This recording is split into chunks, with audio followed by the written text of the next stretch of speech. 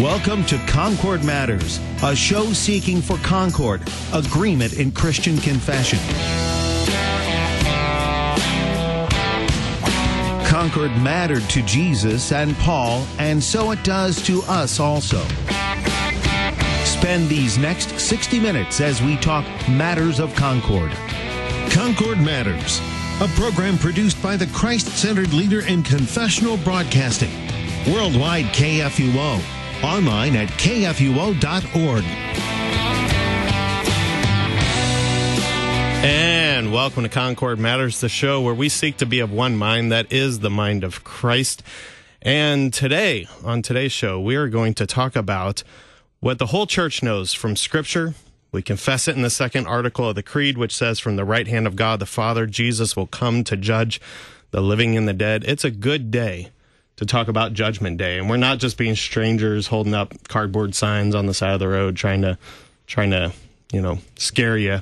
We're talking about truth, a truth that we confess. And to do that, we have a great cohort of Christ confessing Concordians here to do that. We have Pastor Marodemski, Pastor Peter Ill, and myself as host, Pastor Sean Smith. Welcome, brothers.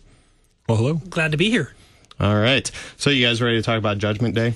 Absolutely. All right. And when does that 1,000 years start and all that kind of stuff? Because we'll get there. Yeah, we'll get there. All right. We'll get to the question. We're already in the 1,000 years, but we'll save that whole part. Indeed. There's a lot to discuss with this subject, really. I mean, there's a lot of ideas and notions out there and things like that, and so we definitely are going to get to that today. To set us up, however, this is actually a short article in the Apology of the Augsburg Confession, which we continue to work through as it is itself. It's also a short article in the Augsburg Confession, and we're going to hit both of them so that way we can kind of set up what we're talking about. But we're using this opportunity to talk about, well, why would we even include it if it's so short and it's not, disputed by the Roman Catholic Church or anything either. And so, why are we including it? Why is it here? Well, it's to confess, to say again what Scripture clearly teaches on this, because the Church clearly teaches this. And so that's the kind of the front and center of it. So before we get into discussion of it, I'm going to go ahead and read both from the Apology. Actually, I'm going to do something a little crazy. We've not done this on this show before. This is a first. We're going to read the Augsburg Confession, then the Confutation, which is the Roman Catholic response to it, and then the Apology. So we're going to get all three heavy duty here. We've never done this on this show before. And then we'll get a whole 7 minutes to talk about it. This is going to be great. Yeah, well, but they're all three short, so we can do this. Oh, yeah. It's okay. They're a paragraph apiece. It's okay. Did you read these in preparation for the show today? I thought about them. I'm just kidding. I did. This is like back in school with you here. All right.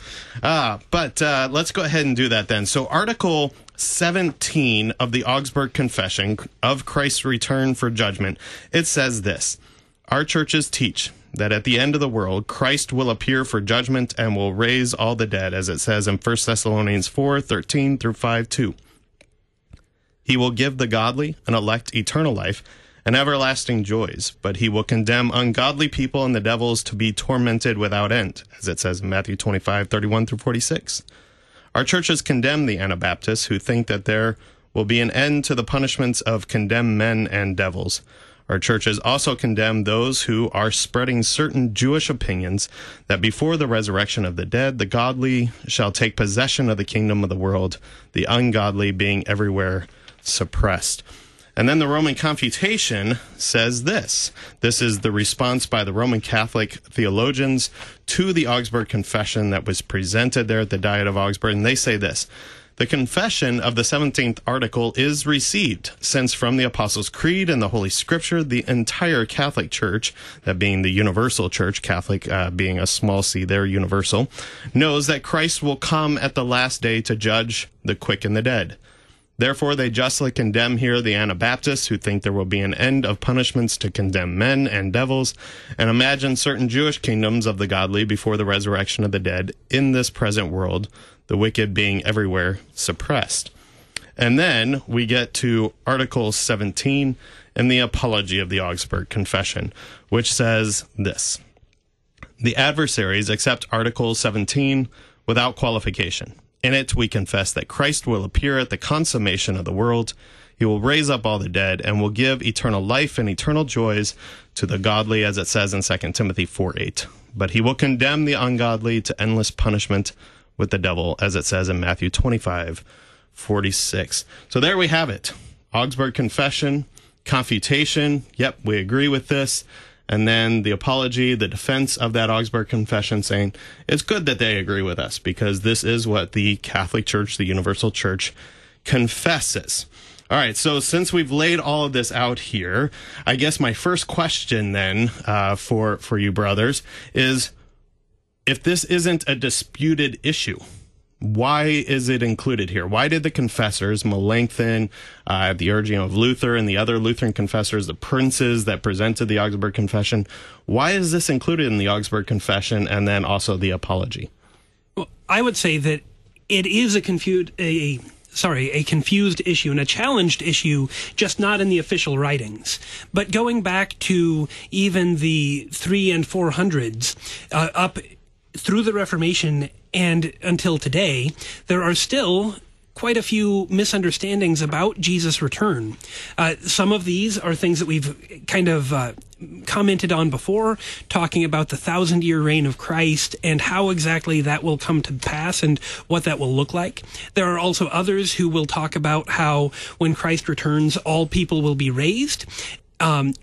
Or they might say all Christians will be raised, but then non-Christians will simply cease to exist and they'll go away.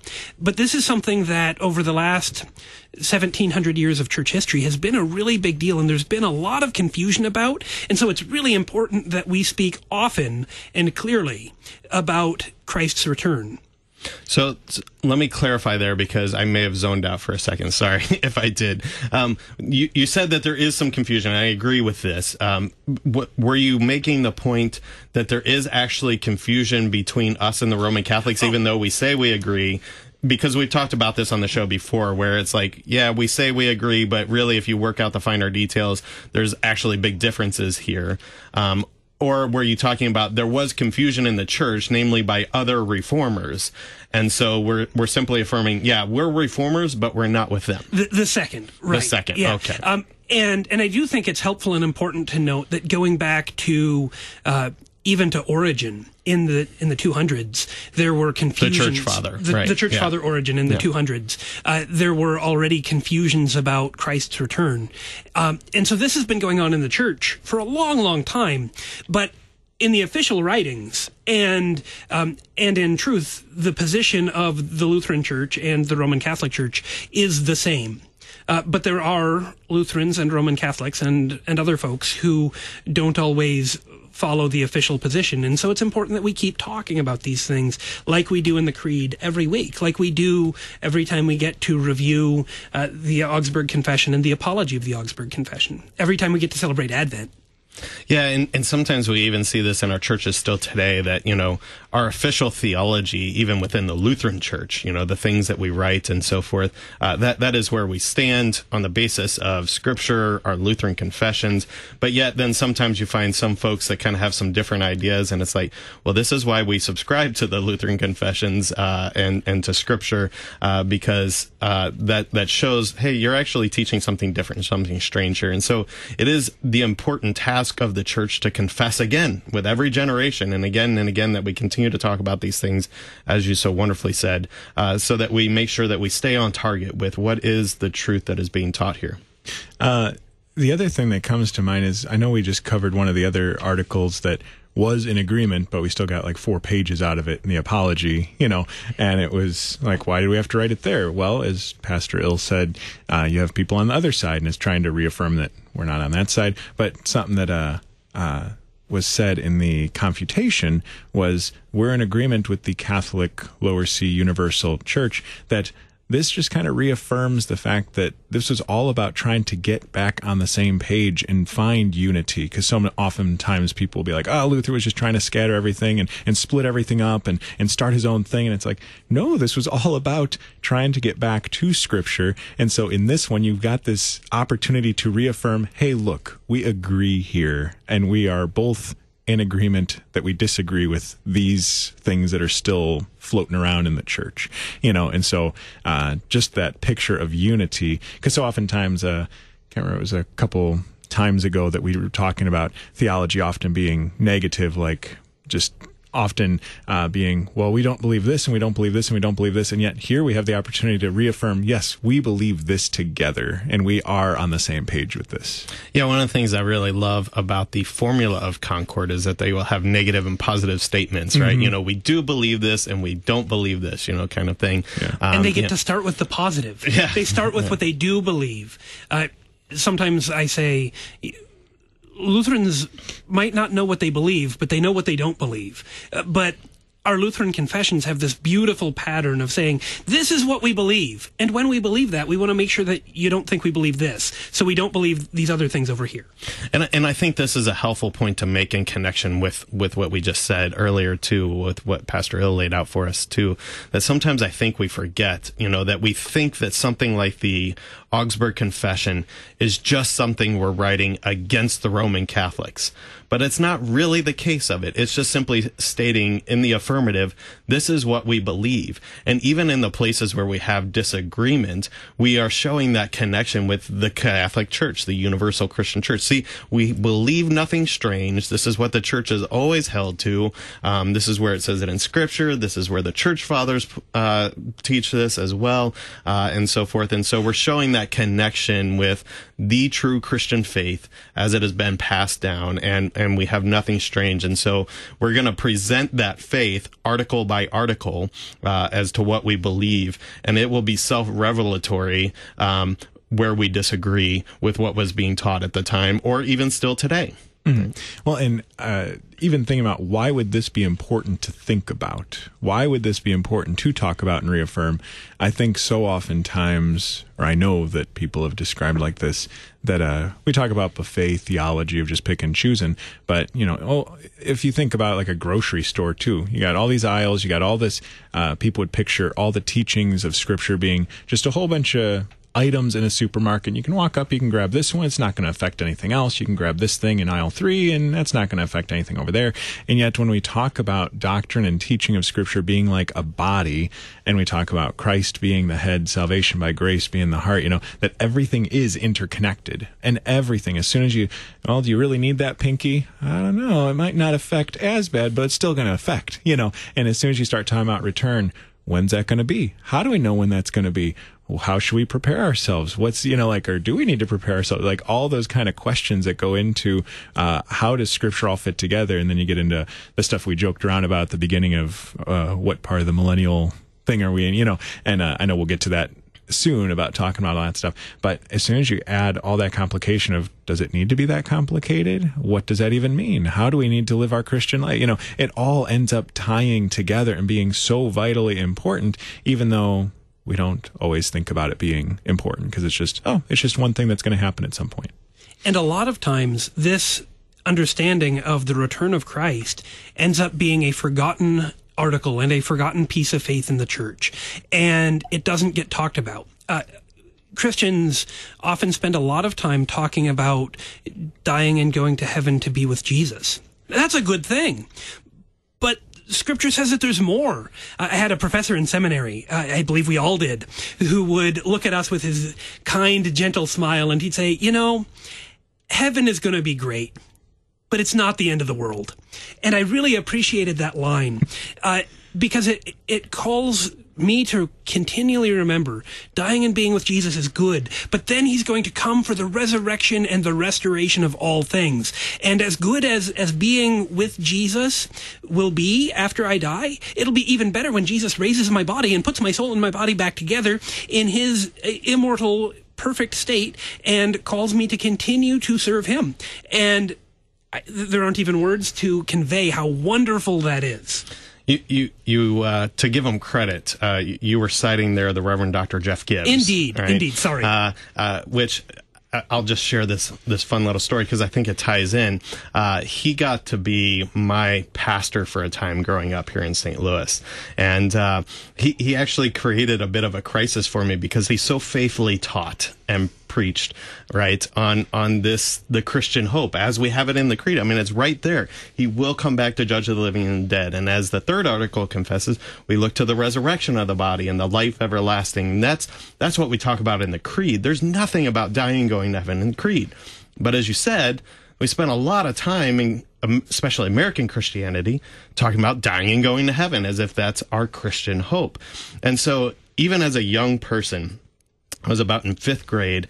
I was hearing this preaching and teaching from Dr. Jeff Gibbs, who was filling a vacancy at my congregation here in St. Louis. And I went into Sunday school, and I kept hearing the Sunday school teacher, wonderful Christian lady. You know, she was trying to be faithful and teach the Bible stories and things.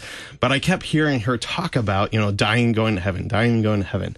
And so I kept asking, I said, you keep talking about dying and going to heaven, but that's not what we say in the Creed, and that's not what Pastor keeps preaching. So which is it? Like, are we looking for, Christ to return and the resurrection, or are we just looking to get to heaven, right?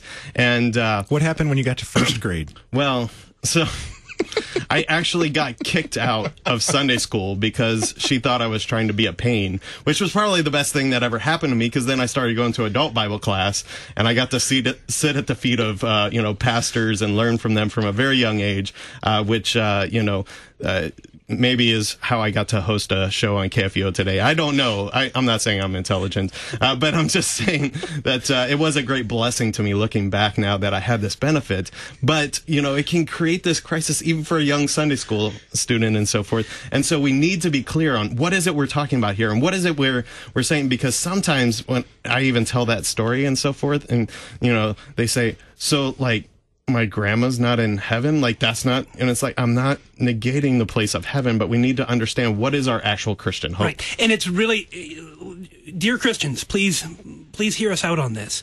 We're not saying that heaven is bad or that the Bible doesn't talk about heaven. We're not saying anything like that at all. Instead, we're saying this is not an either or. We're not talking about either dying and going to heaven to be with Jesus or the resurrection of all things and of all flesh. But we are talking about both. This is a case where both of these things are talked about in Scripture, and they are both wonderful.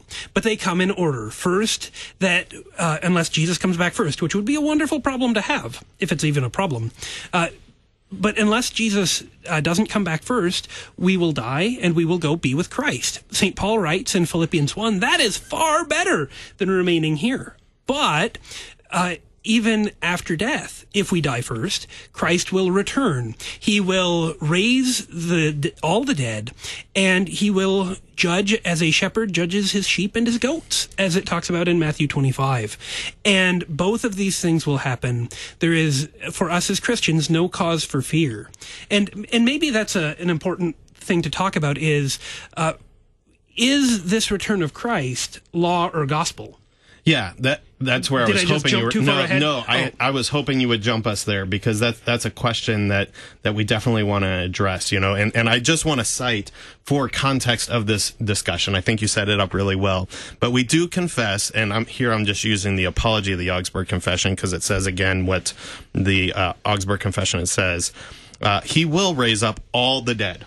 And so we have this from Scripture and from other places in the Lutheran confessions. That includes the ungodly as well. Everyone's going to get raised on that last day, all right? And will give eternal life and eternal joys to the godly, but he will condemn the ungodly to endless punishment with the devil. So that's the context of what we're talking about is going to happen there on that judgment day. So let's talk about this. Is this law? Is this gospel? Yes. You're just going to take that way.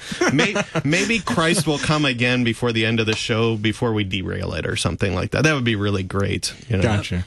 Yeah. I would say that for Christians, this article about Christ's return for judgment is most certainly gospel. And a lot of times when we go to the movies or watch television and it starts to talk about Armageddon or the end of the world, it looks like it's a scary thing and something that everybody should fear. But for Christians, there is no reason to fear the return of Christ and the end of the world and the restoration of all things. In fact, it's something that we should look forward to with longing. The Old Testament prays regularly, "Come, Lord Jesus." And the New Testament, even in Revelation, concludes with, "Come quickly, Lord Jesus." That the whole life of the church is looking forward to the day of Christ's return. And so the church longs and hopes and prays for that. I know that I love to get to preach the first Sunday in Advent every year. We read about Jesus coming into Jerusalem, riding a donkey to the shouts of Hosanna, save us, Lord. And usually the joke that I save for Bible study is every year we get to Advent 1 and I pray, "Come quickly, Lord Jesus," especially before I have to hang the Christmas lights again. But in all seriousness, the life of the church is a continual prayer. "Come quickly, Lord Jesus." You know the world that we live in. You know our sinful flesh and our sinful nature. You know the work of the devil in the world among us. Come and indeed rescue us from this. Restore your creation to the very good state that it was created in, and bring that back the way that you have planned. And so that is our continual cry, and it is a cry of the gospel, of the goodness and of the promise that Christ gives. And that's why it is so beautiful, because in Christ, there is nothing to fear. I mean, when we, there's some of those phrases that we often talk about that, like, Christ is always with you, or God always sees you and is always with you, you know, that, yeah, if you are living in sin and you are rebellious, then, yeah, that is a fearful thing to think that the all-powerful God is always watching you and, you know, that kind of thing. But when you are in Christ, that's a beautiful thing, that he is always with you, that he never leaves you nor forsakes you. And on that last day, he will come back to be with us and bring us to him himself. And so when we talk about all that now and not yet stuff, that Christ came in the flesh, and we get to Advent, and that's like what we're totally living in, is the now, not yet stuff of we're looking forward to celebrating Christ's birth, what happened, what we live in now, and yet we look forward to that final day when he returns and everything, all that sin is wiped away and we are made right with him. We are resurrected on that last day and live with him without sin or pain or suffering or all that stuff. I think the key here is distinguishing between law and gospel and life here and life on that last day, right? There's a theologian we talk a lot about on this show that writes something about this. I think his name is C.F.W. Walther, right? The right distinction of law and gospel. Who? Right, yeah, exactly. You know who I'm talking about. But this is really quite key, right? And this is something that we Lutherans do quite well. And I think it's present right here in the Confessions because it's just simply how we operate. It's how Scripture operates. And so we have to talk about the distinction of law and gospel, not the separation of it. And sometimes that's a temptation, is when we say distinction, we think, we separate it, only law to some and only gospel to others. We're forbidden to separate it, all right? In this world, the heathen and the Christian, all right, the unbelievers and those who believe in Christ, all need to hear law and gospel, right? Everyone should repent under the law for the forgiveness of sins by faith in the gospel. All right, that's how they interrelate to one another, and so we do need to distinguish them. And by distinguishing them, it forbids us from talking about it, in a separation of where you stand condemned now, right? Well, we all stand condemned under the law, but it should lead us to faith in Christ. But on the last day, then. Right? That's life in this world. We need law and gospel life in this world. And so it is a yes, right? This teaching of Christ coming again for the judgment is law and gospel. Repent of your sins so that you believe in the gospel, right? Because on the last day, there will be a separation. And Jesus talks about this, right? He separates the sheep from the goats, right? There's very clearly a separation that goes on, and only Christ will do that, right? And so there, we talk about the right distinction of law and gospel now that leads us to how we are saved then in Christ by the gospel on the last day when there is a separation, because there the law will condemn those who have lived without faith in Christ.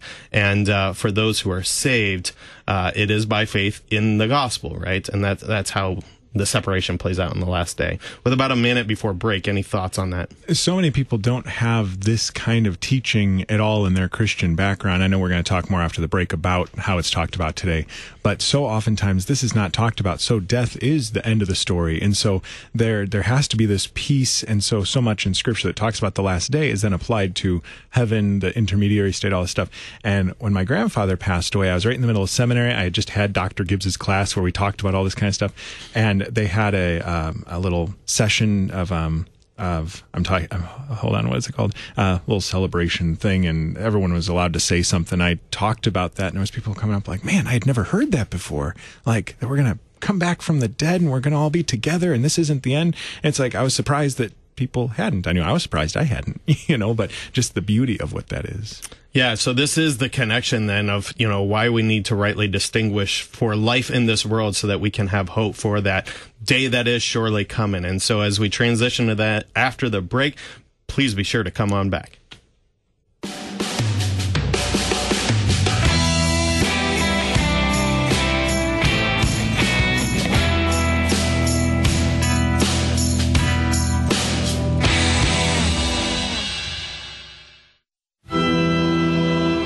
This is the day which the Lord has made. Let's rejoice and be glad. For the lonely and homebound, for the grieving and dying, and for all those who are afflicted in body, mind, and spirit, especially for... Join us for a live broadcast of Chapel at the LCMS International Center weekdays at 10 a.m. on KFUO. You're a miracle. You know that, right? A living, breathing, one-of-a-kind miracle. You were created to stand apart, to share your gifts in the service of others, to make an uncommon impact in a common world. And at Concordia University, it's our mission to help you do that, to live uncommon. To learn more about Concordia, go to cuw.edu. Last week for Insight Wednesday Law and Gospel, we chose to respond to a note received from one of our listeners. You also can email us at lawandgospel@lawandgospel101.com for us to respond on the next Law and Gospel. Listen to Law and Gospel weekday mornings beginning at 9:30 on KFUO. Did you know that your individual retirement account may make the best gift to KFUO? The IRS now allows individuals 70 and a half or older to transfer their required minimum distribution directly to charity and avoid paying the associated income tax. These gifts can provide regular term resources to KFUO. If you have questions about making an IRA gift to KFUO, call me, Mary, at 314-996-1518. We'll send a representative out to help answer your questions and help you establish a legacy of giving to your favorite radio station, worldwide KFUO. Millions of Bibles are published each year for children in all sizes, shapes, and colors, and in a variety of translations. But perhaps none more interesting than the hieroglyphic Bibles of the 18th century, popular both in America and in Great Britain. The Bibles used interspersed images to represent words and ideas, to make memorization and engagement with the Bible more appealing to children. Full-text versions printed at the bottom of the page assured that the images were understandable. Often they included information on important figures in the Bible. Displayed on the History of the Bible floor at Museum of the Bible, these hieroglyphic texts are examples of yet another innovative way to engage with the Bible over the centuries. Engage with this book of all books. Brought to you by Museum of the Bible in Washington, D.C. And welcome back to Concord Matters with Pastor Merritt Dembski, Pastor Peter Ill, and myself as your host, Pastor Sean Smith. And we've been talking today about Article 17 of the Apology of the Augsburg Confession. We actually read the Augsburg Confession. We also read the Confutation, the Roman Catholic Response, and also the Apology as we continue to work through that here. And we're talking about of the return of Christ, this article. And we've been talking about in the first half of the show about how God offers us a sure and certain hope that Jesus will return. and he'll raise up all the dead and give us and all believers eternal life, all right? Yet we sometimes also live in fear of what's going to come, and that can, St. Paul certainly talks about this, we don't live as those who have no hope. But there are those who have no hope, right? Because there will also be condemnation for those who don't have faith.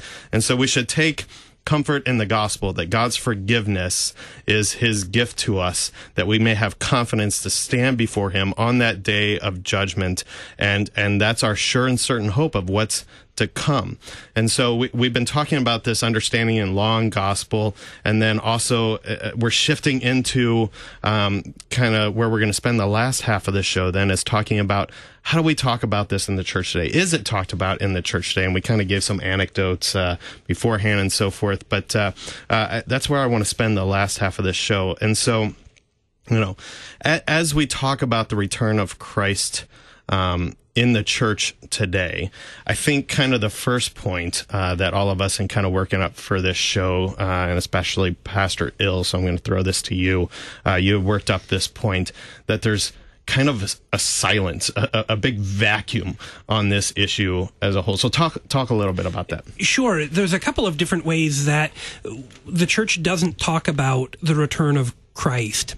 And one of those ways is simply to really emphasize dying and going to heaven to be with Jesus. Once again, that's a good thing, but it's not the end. It's not the completion and the fulfillment of the Christian hope that is revealed in the restoration of the new heavens and the new earth.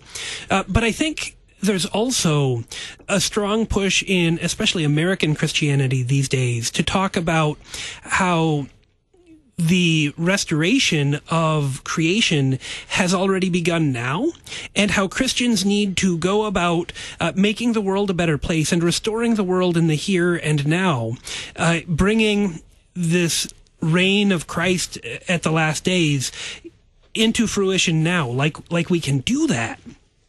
And that's a very well-intentioned thing, to live in love and in peace and in harmony, to indeed do those very things that Christ has promised to do, to love those who need to be loved, the poor, the downtrodden, the widows and the orphans, and to care for our neighbors, to pray for our enemies. These are certainly all commands of God, but they don't bring about the end of the world. And there is not a way that we can work hard enough to bring about this reign of Christ on earth all by ourselves. But sometimes we get so invested in doing those things that Christ has called us to do that we think that we can bring about the reign of Christ here and now without Christ actually coming back. And so we focus on what we're doing and not on the importance of Christ returning to reign and to rule. And I think there's even a bit of a distinction in this, kind of approach that you were just talking about there.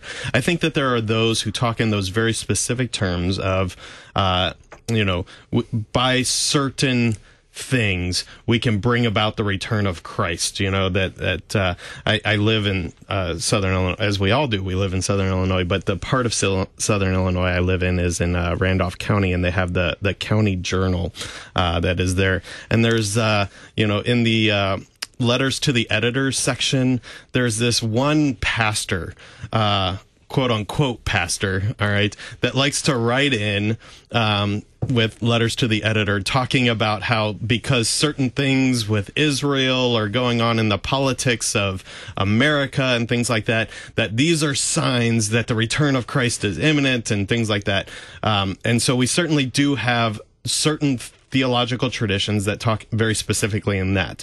Then I think we have on the other end too, what you were also talking about there is that we have maybe not the specific talk of by doing these things we bring about the return of Christ, but sometimes it sounds more like we live like Christ is reigning now, and we talk that way, but don't ever talk about Christ returning, and that's right. What I don't want to lose. Yeah, because we kind of have this sense that we should have peace in this world, right? but because of sin, we don't. And so there's this kind of mentality that permeates this other group of Christians that stops talking about the return of Christ. And so that's the silence issue, right? And so we'll get back to the politics bringing about the specific return of Christ, that theology that's sometimes at work. But this silence issue where it's like we can achieve peace here in this life if we all just get on board and do these things. And here is a point where, kind of as we talked about in the first half of the show, sometimes we see in the Augsburg Confession, Apology of the Augsburg Confession, where we say, yeah, there's agreement in the church and with the Roman Catholic Church teachings and so forth, but as you work out the finer details, maybe not. This is one where I'd say maybe, while we definitely affirm the teaching with them and so forth, and I don't want to lose that, this is maybe one of those finer points because of the whole nature of good works, which will flow forth. And this comes back forward of civil order, right, which we talked about on the show last week, right, as well. And so, this idea that by the way that we live, the things that we do, that we can achieve peace in this world by those sorts of things. It's a way of talking about, this peace that comes at the end times when Christ returns, without ever talking about Christ returning. So I think that's the silent point that you're talking about. I didn't really have anything specifically to add. Okay. Sorry, I pointed to you because it looked like you had a burst of brilliance, and no. Nope. I don't even see someone behind me, so that's... Okay. Yeah. But this is a point where I think we can also talk about it's a misunderstanding of the gospel, in part because if we can talk about the reign of Christ on earth even before Christ returns or without Christ's return, we don't have to get into those very scary words for non-believers that they will be raised and that they will be judged. And Christians like to be nice. I like to be nice, but Scripture is very clear about the judgment that comes for those who die without faith and for those who live without faith. And trying to get around those harsh words by talking about the reign and the kinging of Christ without his return isn't a good way to go about that. And I think that's part of the motive for why Christians sometimes will talk that way, because it keeps them from having to talk about that very harsh judgment that Christ has prophesied and talks about coming at his return. Yeah, I think it really is connected with this good works issue that we'll definitely still yet get even deeper into in the Apology of the Augsburg Confession. But you're right. When we confuse law gospel, right, the law should be preached to lead us to repentance and faith, right, in that gospel. And we can't really get around that. And then the irony is that the good works that flow forth from that faith, if we start then talking about those things as if they give us some sort of assurance of how we'll stand on that judgment day, then we take the whole teaching and just turn it straight into law, and there is no gospel. And you should never confuse law gospel, right? It's like confusing a cat with a skunk. It's not going to turn out pretty for you. Well, and it seems like we've got this utopian ideal that people have always talked about, how we can change the world, and if we can just do stuff perfectly, it'll be, and all that kind of stuff. And again, it's more law, and things that you have to do to create this utopian society. And we keep on seeing again and again that it fails, and it fails, and it fails, and yet Christianity again gets hijacked to create this utopian society. Does that mean we should not love and help and care and support? No, absolutely not. We do that. We love and we care and we support. But we acknowledge the fact that we will always have the hungry and the poor around us until Christ returns. We acknowledge the fact that we will not make a perfect world, but in this broken and sinful world, we will love and we will care and support. And I think it's interesting. You mentioned, we try to create these utopian communities and so forth. And that's one of the groups that we specifically condemn in the Augsburg Confession. And the Confutation says, yep, you're right in condemning them. And that's the group we call the Anabaptists, which we've talked about on this show. And you kind of have this broad ranging spectrum, but specifically probably where we would see this most present still today are in the Amish, the Mennonite communities, which very intentionally set up these separate communities to live in a separate way, where they try to live very piously and so forth. And it's all flowing forth from this kind of doctrine. Now, they do it kind of poorly today. I live around some of them, and it's like they cheat. they say they won't drive cars or use mechanized machinery and so forth as part of living in this community, but then they drive their tractors down the road and into town and things, and it's like, okay, you're cheating. We always try to find a way to justify ourselves, but their theology supports this kind of living in this separate community so that they can And yet it's not bad, again, to have a community of believers, and it's not bad to live piously and all those kind of things, but the idea that by doing that, either A, we will bring Christ back, or B, we'll make this world perfect, both of those fall off either side of the horse. And I think that there are a number of ways that we see well-intentioned but unfortunately wrong desires to bring Christ back. Like there's a checklist or a litmus list of things that have to be done before Jesus can come back. And maybe this is a good time to switch from the way that the church doesn't speak about the return of Christ to the way that sometimes the American church especially talks about the return of Christ in ways that the Bible doesn't really always talk. Yeah, certainly. So this would definitely be the other side of what we were distinguishing there, where very specifically in their doctrine, some churches, and again, this is the Anabaptists, the Amish, the Mennonites, but can even include more broadly some that fit in under non-denominationalism in the United States, Baptist theologies and things like that. Some evangelicals, perhaps? Some evangelicals and so forth, where they talk about this, specific reign of 1,000 years. We'll kind of throw some terms out here. We're not going to get into real deep specifics on these, but millennialism is kind of one of these teachings here. And Pastor Dembski, I believe you actually come from one of these traditions originally growing up that kind of had these teachings and so forth. Mm-hmm. So why don't you go ahead and start us off, kind of what's on that side of the spectrum, where in the specific doctrines they talk about bringing about the return of Christ through these things. Yeah, so I grew up Assemblies of God, going to an Assemblies of God church, though I went to other churches and stuff. I always grew up kind of defining myself as non-denominational, but the more I study, the more it's like that doesn't exist, and even, if nothing else, you're a denomination of yourself, right? Yeah, exactly. In the one holy Christian apostolic church, there's me. That's always the funny thing. But with the whole millennial thing, Assemblies of God in particular, when I got older, I became an official member, and then 6 months later became Lutheran, which was kind of funny that right after I became a member, I ended up leaving and going and becoming Lutheran. Thanks be to God. Yeah, praise be God. And in here... Can I interrupt with a quick question? No. Please? Okay. Okay, thanks.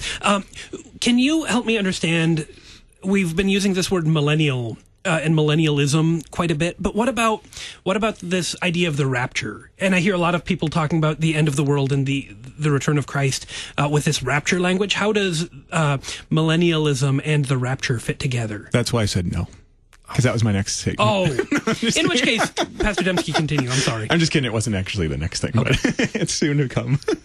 I was going to say that the millennialism stuff, we'll get to that in just a moment, that Pastor Smith said a moment ago, that some churches hang their hat on end times theology. And Assemblies of God, it's kind of funny, kind of gathered itself to get away from all the doctrinal divisions and stuff. Historically, it was Christians that came together. They were sick of all the strictness of doctrine and teaching. They wanted to come together. And so people gathered together, and there was people like, oh man, that's great, because I never thought Jesus was God. And it was like, well, hold on now. We all have to agree on that, okay? It's like, well, I don't think he's the one true God. This Trinity stuff's kind of, no, we gotta agree on that too. So then you get to these 16 fundamental truths. You get to the 16 things you have to agree with in order to be. So the whole point is we don't need doctrine. Oh, wait, maybe we do. Yeah, these 16. Okay. And when you look at the official website and stuff, it says these are non-negotiable tenets of faith that all Assemblies of God churches adhere to. 4 of these, salvation, baptism in the Holy Spirit, divine healing, and the second coming of Christ, are considered cardinal doctrines which are essential to the church's core mission of reaching the world for Christ. So as we get into the millennial stuff, all of a sudden this becomes huge, because what do you believe about this? And can you be a part of this?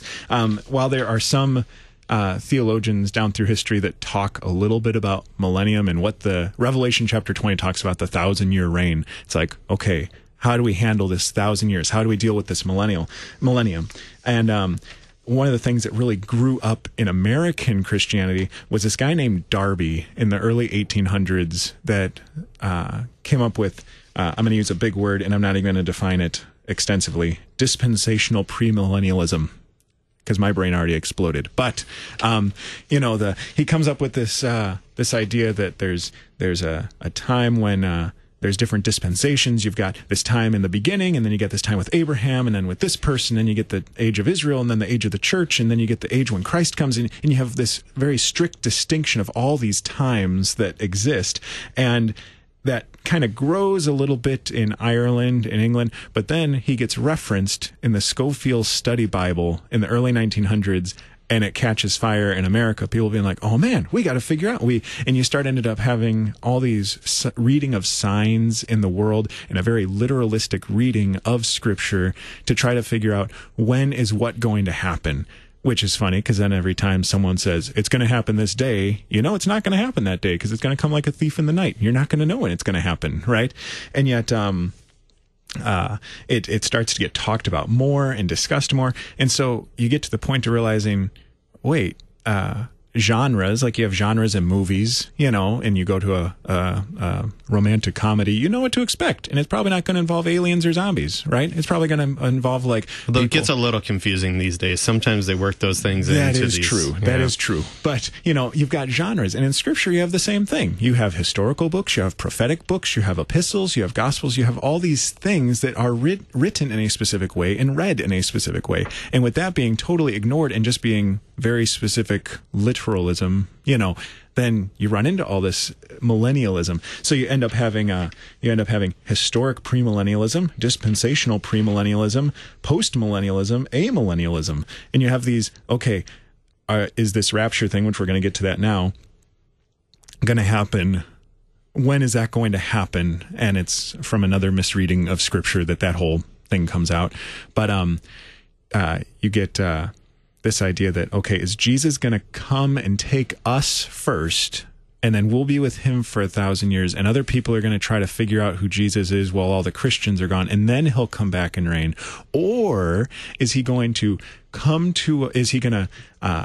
and reign for 1,000 years and then let the devil out for 1,000 years again, and then is he going to take us into eternity? And all these different timelines and trying to figure out. And part of that millennialism involves this idea of rapture. You have the snatching up, right? Right, the snatching up of there will be two people in the field and one will be gone and one will remain. And yet, I think it was Pastor Wolfmueller on one of his podcasts that he pointed out that when you read the context of it, the one that remains is actually the one that's saved in the context of what's being said. The one that remains is and yet in the reading for many people, the whole Left Behind series is all built into this millennialism, post-millennial stuff. Am I correct in saying that if we were to give ourselves one of these titles, we would be amillennial? We just don't talk about a specific timeline. We talk about this being the millennium, Christ reigning now and looking forward to that last day. That we don't get into all the timelines and stuff. We acknowledge that Christ will return, and we don't know when that'll be, but when he comes, we're going to know it. And it's not going to be the secret return. It's not going to be like Christians are going to be gone, and then clothes are going to be laying there, and we're going to be wondering what happened to someone. And it ends up being so much simpler. What were you going to say, Pastor Earl? I think that when we read Revelation, we see a lot of signs and symbols, and that 1,000 years in the book of Revelation, like many things in Revelation, is simply a symbol of the reign of Christ that will be long-lasting. And that reign of Christ has already begun. And so, dear Christian, as you're hearing this, you are living now in the reign of Christ. Christ is reigning from heaven, where he sits and rules at the right hand of God the Father. And from there, he isn't far away. He isn't ignoring you. He hasn't given up on you. He continues to bring you his promises, and he continues to be your Lord and your Savior. The day will come when he will, though, return, and he will be present with us as he puts creation back together again, as he puts bodies and souls back together again, when he removes that covering of death that is cast over all peoples. And that is a wonderful promise to look forward to. But as of right now, we are living in that 1,000-year reign of Christ, which is symbolic, like so many things in the book of Revelation are symbolic. I know sometimes I have Christians come up to me and they say, well, I read the book of Revelation literally. And some days when I'm feeling a little bit snarky, I say, so do I. On the Lord's Day, when John was in the Spirit, he had a vision. And here's the stuff that he saw in the vision. And a lot of those things are symbolic. I remember hearing a distinction of we read things appropriately, not like strictly the whole Bible is literal or the whole Bible is metaphorical. You have these genres and you have these specific things. And here, John had a vision, and here's what was in his vision. And biblical visions are often symbolic, and that's okay. Yeah, our hymnody, our prayers in the church and so forth speak of these two. And Lord, keep us steadfast in thy word is one of the hymns. It's number 2 on my all-time favorite list. And it talks about in these gray and latter days, and so forth. And yeah, that we are living in those. And if you're looking for signs, the signs are all around you, right? There are tragedies, there are tribulations, there's sin all abounding and so forth. A couple months ago, I got to be on the Sharper Iron, another podcast and show here on KFUO with Pastor Fisk. And we were talking about the Matthew text, where Jesus is talking about these. And the distinction we like to make about that is that you even see this there where he talks about, in those days versus in that day. And so even Jesus himself is talking about, in those days, which his immediate context is the destruction of Jerusalem, what happens around 70 AD. And that's kind of a microcosm, a sign of being in the end times. These things, these terrible tragedies happen all around us, right? We don't have peace in this world. Repent. Let it lead you to repentance and faith, because that day, the return of Christ is surely coming. So yes, the signs are all around us, but it's not like, in certain things. And so to get back to like the County Journal newspaper that I read and so forth and this nonsense, he's on this kick now where he likes to write in. And by the way, they need to publish my articles that I write to the editor in response to this guy, right? But he likes to talk about the trump for God will sound from Israel, and this is the sign of the return of Christ and so forth. And so, because President Trump declared that Israel is now the capital, right, and so forth again, that then Jerusalem is the capital of Israel. Jerusalem is capital of Israel and so forth, that this legitimizes it, and this will bring about the return of Christ. And it's like, you idiot. It's like, you just don't get it, right? And to that point, that falls into all this millennialism stuff that we had started talking about before, of things we have to do to ensure that Christ can return, that we have to make sure that that the Jerusalem is now the capital and all this kind of stuff. And I remember we had textual study just before this, Pastor Ill, and you said I had spatial memory. Is that what you said? Yeah.